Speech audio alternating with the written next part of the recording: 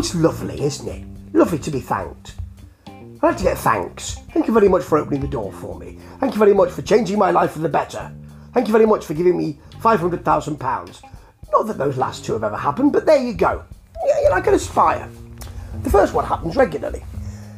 Anyway, this is about Surefire Wrestling, who are at the heart of Texas, and I came across their YouTube episodes, their wrestling episodes, and missed the first episode. I saw it, but I didn't have the chance to see it.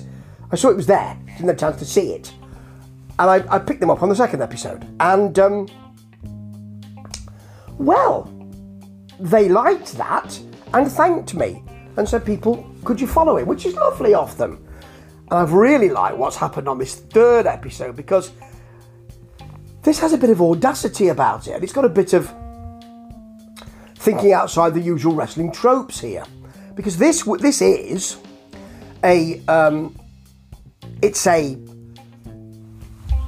I suppose it's a triple threat tag team match, and we've seen that before in wrestling, but it's not just that.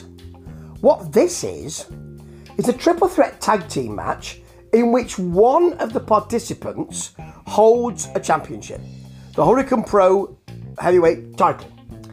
And if any of those wrestling tag teams, wins, they will become co-holders of that Pro Heavyweight title.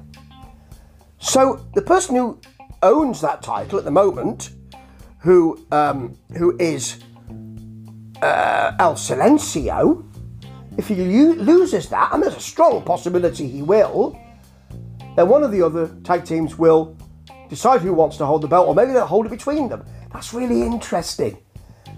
I thought, how's that going to work? But it adds an extra impetus to that, because not only have you got anybody can win it, you've also got what's going to happen to these tag teams if one of them's a champion or if they're jockeying for position. Do you want it Monday, Wednesday and Friday and I'll have it for the weekend? I want it for the weekend because I've got a block party coming up. Well, you can't because you have it Monday, Wednesday and Friday, don't you?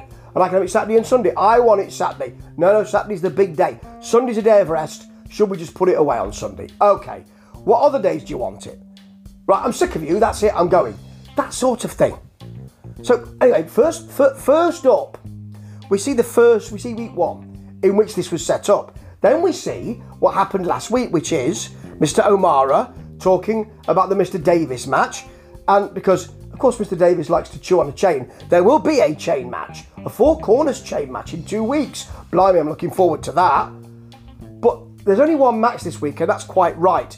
But other things happen during this episode, which I really rather liked. Now, it's the Great Ones. They're masked. They're sort of luchas, if you like. Gregory and Gordon Great. Gregory's in red, Gordon's in green.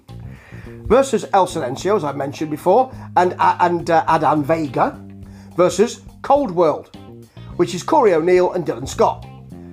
There's long prevarication to start, and usually I would think, oh, come on, get on with it. But this is a really important match, and they really set it up well. Even the referee has a go at getting some cheers.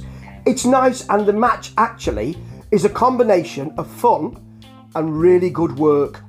And it really ramps up towards the end. They don't half-judge it well. So let me tell you some of the stuff that happens in here. Early on, Silencio grabs Gregory's rather lovely beard. It's lustrous.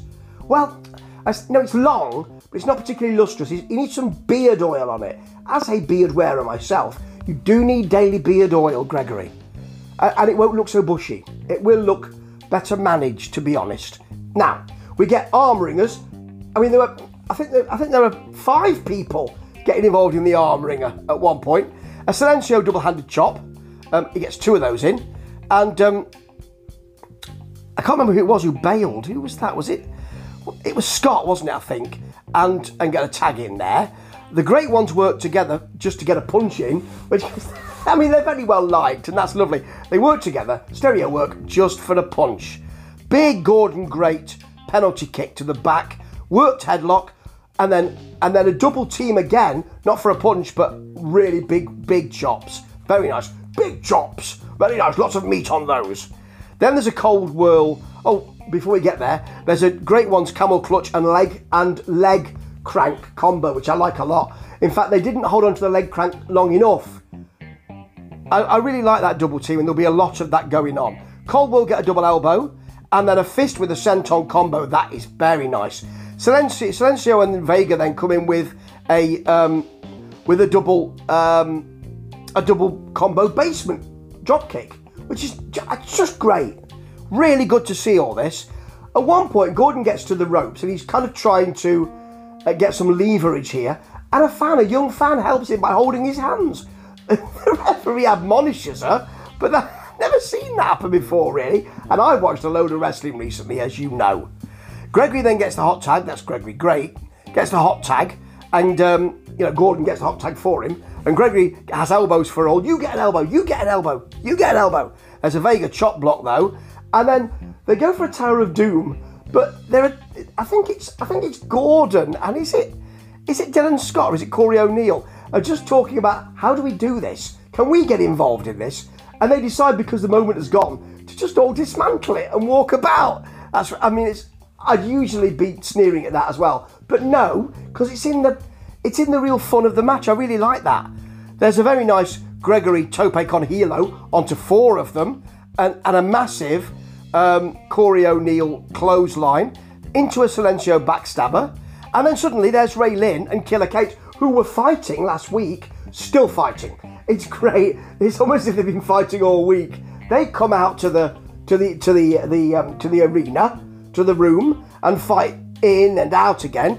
Nate Andrews is out to try and help them. There's Pumpkin, who was smacking him last week, smacking him in again, throws him into the ring post. And in this kerfuffle, Adam Vega rolls Gordon up for the pin. And the kids at ringside absolutely hate it. There was a Cold World Magic Killer on Gordon because they wanted to do it, so why not? But the team that had the gold, because that's got Silencio and Adam Vega in it, are now co-holders of the belt. But how will that work? Because Silencio had the belt, and is Adam Vega going to say, I'll give you the belt, mate, and you just have it? Because he got the pin.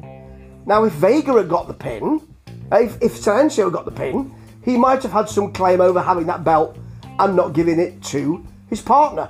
But Vega got the pin. So what's he going to say about that? This is setting some lovely stuff up. They're really doing well, Surefire. And they're living up to the name at the moment, aren't they?